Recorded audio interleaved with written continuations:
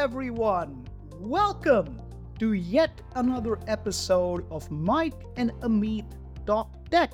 As a matter of fact, welcome to the very last episode of 2023. Thank you for being with us throughout the episodes this year, and just for sticking with us through all these fun episodes. We have a special episode in store for you. With this one, Mike and I are going to make predictions for 2024. Okay, so here's how we have planned this. Both of us have come up with 3 predictions each. We worked on them completely independently. We did not share notes before. We did not share notes while we were coming up with our own predictions. So we are ready to unveil them in front of you. And here's what we're going to do. The last show of next year, or perhaps the second to last show of next year, we will look back upon these predictions and evaluate them. And I will evaluate Mike's predictions and Mike can evaluate mine and see how we did. So without further ado, Mike, great to be back chatting with you. And can you tell us what's going to happen in 2024? What's your first prediction? I've got one which is troubling, I would say largely troubling. I've one which I think is largely exciting, mostly positive. And the third one I think could go either way. I think it could go either way. But I'm going to start, I think, with the one that's troubling. And that is that I predict in 2024, we are going to see a significant rise in deepfakes. Seeing is no longer believing, at least in 2024, right? I mean, we've seen these things before. They're not completely new, but the technology was not, really where it needed to be, but it will be in 2024. I think the tools are becoming much better and much more widely available at a very low cost, meaning it's creating deepfakes, whether it's text, which, hey, come on, with generative AI, that's already done. Images, audio, and of course, the big one, video. This is really becoming, technology that can be in the hands of anyone. And with the processing power that we have, it used to be take a lot of time and compute to create these particularly videos. It's just getting a lot faster and a lot easier. And we have in 2024 a lot of elections, don't we? We have the US election, we have elections in the EU, we have a Russian election, and across the world. India, Indonesia, Brazil, we have 50% or more of the world's population voting in 2024. I mean, Russia, I don't know if they're voting, but they're there as well. There's a bunch of other countries that will go to the polls in 24, which is very scary, Mike, especially in light of what you're saying.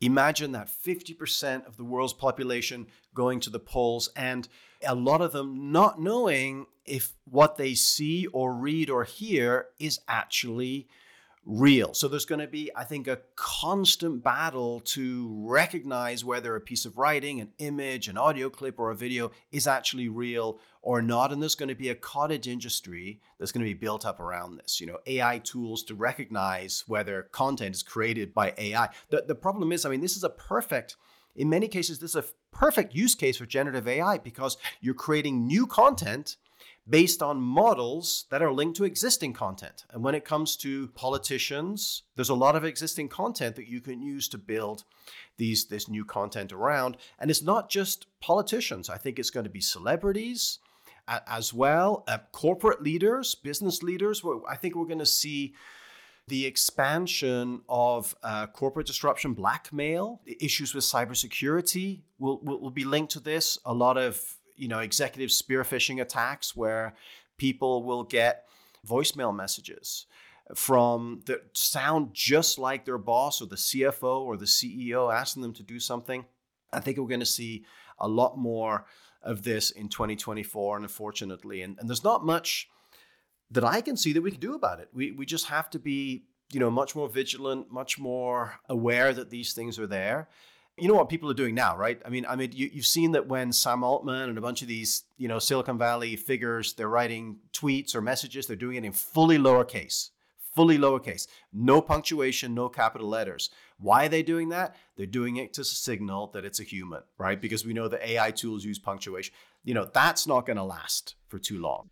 this is exactly like, in rock concerts or in music concerts, the singers try to do something funky just to prove that they're not lip syncing anymore, right? I mean, they just add some twist or something like that. But Mike, what really scares me in this context, more so than banks and CEOs, is imagine getting a call from a loved one in their voice telling us that they're in trouble or something like that, asking for money. I mean, how do you disbelieve something like that, right? I mean, how do you react to something? And this is something that truly keeps me awake at night. So I think that's a really scary, but I think a spot on prediction number one on your part. Scary and definitely here or right around the corner. We're already seeing cases of grandparents getting calls from grandchildren, asking for money, saying, "Oh, please don't tell my parents." And these grandparents are put in a very, very difficult situation because it sounds like their grandchildren. Yeah, I think we're going to see more of this. There's also some goofy things happening. You see now that people are selling these rings you can put on that are linked to fake fingers, right? Because they know that that AI, can't figure out how many fingers humans have, so it'll be seen as a fake. So yeah, this is an unfortunate one, but I think we're going to see a rise in deepfakes in 2024. Okay, what have you got for us for your first prediction? My first prediction is also related to AI, but it's going in a little bit of the opposite direction to what you're saying. Not that I disagree that there will be more deepfakes. Mine has to do with the hype around generative AI. So I think every one of us, especially our listeners, can agree. I think we can all say 2023 was the year of Gen AI, right? I mean, this has completely, utterly shaken our world, turned it upside down and then sideways. My prediction is 2024 is going to be the year of the AI fizzle. We have tremendous hype built up. This is an incredible technology. Mike and I have spoken about it repeatedly and at length, and we still think it's an amazing technology. However, I believe that the improvement in this technology will start to fizzle out. So specifically, GPT-5, which has been hyped to the skies, Gemini from Google, which has been hyped to the skies, will be average. They'll be slightly better than what we have. They can do stuff a little bit better. They will not be path breaking. The improvement going from, for example, what you're using today to what you're using this time next year is going to be marginal. It's kind of like moving from an iPhone 4 to an iPhone 7. I'm sure there were some things that were better in iPhone 7 versus iPhone 4, but really, most of the innovation had already happened by iPhone 4, and after that, you were really, adding bells and whistles to something that existed. So I predict that by this time next year, the hype will have died down. People will still be focusing on this as an incredible productivity tool. There'll still be lots of positive and, like you mentioned, negative use cases of this. But we will see a bunch of Gen AI duds or fizzles coming up next year. I just believe we're pressing up against the very edge of the amount of data that we have. We're pressing up against the edge of computing power that it's required. Already we are seeing even OpenAI, ChatGPT artificially throttling both the speed with which it gives responses as well as the amount of information we can feed it to give it responses, right? It's purposefully slowing it down because Sam Altman has come out and said, hey, we just don't have enough compute. And this is the best funded, the most powerful and popular Gen AI tool on the market, right? And if they claim they don't have enough compute, this is a problem for significant improvements later on. I definitely think we will continue to see applications. I think we will definitely see some very cool consumer and business apps that are built on top of this foundational technology. But the foundation models itself, I believe, will only marginally improve. Yeah, Amit, I think you're right. And we've already heard from Google that, Gemini, hugely hyped competitor to GPT-4, has been delayed. That must mean there's something they don't like about it, or it didn't work as well as they hoped it would work. It's never a good sign when things like this are delayed until, Q1 of 2024. Let's see. GPT-5. I've got to think that OpenAI, we should do an episode on what happened, right, over the last few weeks in that company. But you've got to imagine there's going to be a hangover from that. That's going to impact their ability to deliver on GPT-5 or other improvements of their models. And of course, we had the big step change, the large language model architecture that got us to where we are today. And now it's more kind of mature, right? It's, a little bit more data, a little bit better processing power, but the architecture is still the same. So it's hard for me also to imagine we're going to see the same massive improvements in 2024 that we saw in 2023. So, Mike, I think we've given our audiences the small pieces, or perhaps concerning pieces of news that we had in store for them. You promised a positive piece of news in your prediction. So what do you have as prediction number 2? I do, and I'm super excited about this one. And like deepfakes, I mean, this is technology that's been around for a while, but just hasn't been good enough. And that's simultaneous translation. Simultaneous translation. Now, to have simultaneous translation, not using human beings, which if any of you have done this, you know how awkward that is and how difficult that is. You really need 3 things to work at the same time. The first thing that needs to work, the first task is you need to get real-time transcription from voice to text. So if somebody's speaking, you're creating text in real time. And if any of you have used Teams or Zoom or some of these other technologies recently, you see that that's happening today, that you're getting pretty much real-time transcription. It's not perfect, but it's pretty good. So that's the first thing you need. The second thing you need is real-time translation from text to text, right? So that it can go from one language to another language in real time. And you can see with Google Translate and other tools, we're pretty much there at the moment. They are very good at translating text to text in real time. And of course, the third piece, which is really the one that's been the most difficult piece, is to go from text to voice in real time. And if any of you have used tools like 11 Labs, you can see, how good these tools are today, going from text to voice in whatever voice you define. So I think in 2024 we're gonna see the applications and the technologies that are be able to put these 3 things together in real time, so that, for example, you imagine this: you're on a Teams call. There's 6 of you. You all speak a different native language. Maybe you're all speaking English, but English is not your mother tongue. It's not the tongue that you're most comfortable speaking. So imagine that you're all speaking in your mother tongue, the tongue that you're most comfortable in. And on the other side, when everybody's hearing you speak, they're hearing in their mother tongue, but they're hearing your voice. It's not a computer voice or some random, voice. It's your voice. And you could have a whole meeting like that. This is essentially the promise of this is hugely and dramatically disruptive if it happens, because essentially it removes language as a barrier, right? The language barrier will be taken away.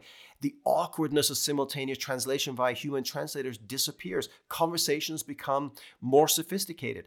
The more than 80% of the planet that doesn't speak English as a first or second language suddenly can participate in a whole new level of conversation. Or we could speak with, natively with Chinese people or people who have. I think the disruptive potential of this is massive. I'm just thinking about this from the perspective of its impact on inclusiveness or inclusion, right? Think about a little kid who's in the middle of Africa who only speaks Swahili or something like that and would really like to read a book on quantum physics. And the only book available is, for example, in English. That's no longer a problem, right? If what you're saying actually happens, and I really hope it does, think about it. Now, all this kid will need from tomorrow is an internet connection.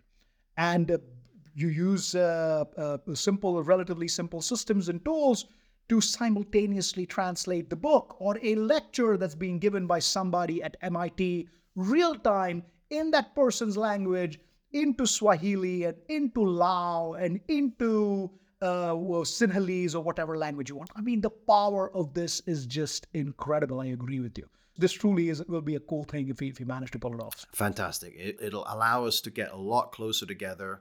I think understand each other better. There may be some negative impacts of this, but I think by far this is a positive impact. So I hope to see, and I think we will see good examples of tools that will allow for real-time simultaneous translation.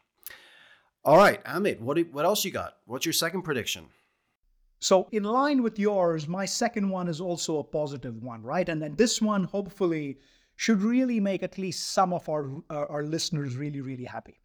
I predict that at least one large corporation or even a country, if you're lucky, moves to a 4-day work week. So this prediction is actually a combination of economics, if you will, society, as well as technology. So think about it. I mean, think about if some of the things that you and I have been talking about on the show, for example, the translation thing that you just mentioned, as well as in the previous episodes, even if a few of them come to pass, the level of productivity increases that organizations will see will simply be immense. And then, for the betterment of society, I suspect that at least a few organizations will be considering 4-day weeks. And the funny thing is that may actually give rise to a sizable population. I believe there already exists a small population, but that may give rise to a sizable population of the overemployed, right? Not the underemployed, but the overemployed. I think you had shared an article, and I think we had a discussion on this particular point. There was a recent article of people who are so good that they have multiple jobs and they can actually do them. They have to work very hard, but they actually do them in about the same time that they do their normal jobs. Now imagine if your main job, if you will, allows you to work only 4 days a week. Could you pick up another reasonably well-paying job, perhaps completely virtually, for another 2 days and boost your income by 50%? How cool would that be? But irrespective of that, just the societal benefit of moving to a 4-day work week, I think would be massive in terms of the amount of effort that we can put on our kids, the amount of things that we can do that add value outside the workplace, work on relations. And I think this is where we will really start seeing the positive social impact of AI. There's been a lot of talk of negative impact, some of which is obviously well warranted. But I think once we move to a 4-day work week, or at least some people demonstrate a 4-day work week is feasible, we will start seeing the massive positive impacts of this as well on society. How about this as an extension of that idea? And I also hope it'll happen. So we have a generative AI and other digital tools that are giving us massive productivity benefits, no question. Now, how has this happened in the past? Because in the past, we've had technology-fueled productivity benefits many times in history. And the result has pretty much always been the same, is that those benefits are captured by companies. They're captured by shareholders, right? So it's not like anybody listening, to this podcast is any less busy than they were. They're probably more busy because guess what? You just get piled on more work, right? So the benefits are being kind of captured by shareholders through, increased productivity, but the actual workers don't see much of a benefit. So, I mean, I like your idea a lot. Is that why don't we share that benefit, and maybe the workers get a little bit more time to spend, with their families or other interests that they have, get fit and sleep a little more, or whatever it is. But how about this? What if we share that day with the planet? Because it's not, it's corporations can get a benefit, workers get a benefit, but the planet is kind of left out of this thing. So what if we take that day and say, yeah, you can take half of that time and you can spend it with your kids and do all the things you want to do. But what about the other half? You could go, mentor somebody. You could go clean a river. You could go do something so that the benefits of these technologies are shared with multiple stakeholders, including the planet, which we agree is, suffering. Absolutely agree with you, Mike. And this would be a fantastic kind of amalgamation of using digital technologies for sustainable outcomes, or using digital technologies to, improve the social well-being, not just of you and your neighbors, but of the entire planet altogether. And again, when people, including folks like Sam Altman, when they talk about AI for good, these are the kinds of things, these are the kinds of admittedly utopian things that they have in mind, right? This is how AI is eventually supposed to help all of us. And perhaps we might see, hopefully, a little glimpse of that starting next year. And for right? the people who look at this and say there's no way that any company is going to go to a 4-day work week, they've put them in a much negative competitive position. Everybody else is doing 5, they're doing 4. There's no way they can survive. There is a historical precedent here, right? There is a historical precedent. We used to have a 6-day work week, and then Henry Ford came in with a 5-day work week, and within 5 years that was the standard. So it won't be easy, but there is a precedent of it happening. All right. So Mike, what's number 3 for you? You had 2 terrific predictions. I can't wait to hear number 3. So the third one is, it could go either way. I think it's probably net positive, but it's a little bit scary as well. And it's a rise in AI companions. A rise in AI companions. So 2023, as you said, was the year that generative AI kind of hit the mainstream. And we have tools like ChatGPT, but they're not that user-friendly, and they're kind of isolated, right? I mean, you could use the tool and it helps you, but you go back and it doesn't really remember. It sort of remembers a little bit, but then the memory disappears over time, and it can only do a few things. That imagine if you have an AI companion sort of that is between you and the online world, that knows you, that knows who you are, what you like, how you like to work, what you know, what you don't know. And that companion can go out and kind of represent you online. So, it could find the best deal for you. If you want to buy something, if you want to get information, it can go search for that information and give it back to you in the way that you like information to be collected and shown. And whatever problem you have, these companions could help you to solve those. We've had this kind of thing in the past, right? Clippy, remember Clippy? Kind of didn't do so great. And we've had Siri and Alexa for a while, which have really disappointed. I mean, this was sort of the beginning of this idea, but suddenly I think now we have the sophistication of these tools, and we have the ability of them to communicate with us in text, but in the future in audio, maybe video. That is really, really compelling. So it's almost like our companion that could get us what we need to get. I love it, right? I'm going to first use that to help me negotiate a higher salary. I think I'm horrible in negotiation.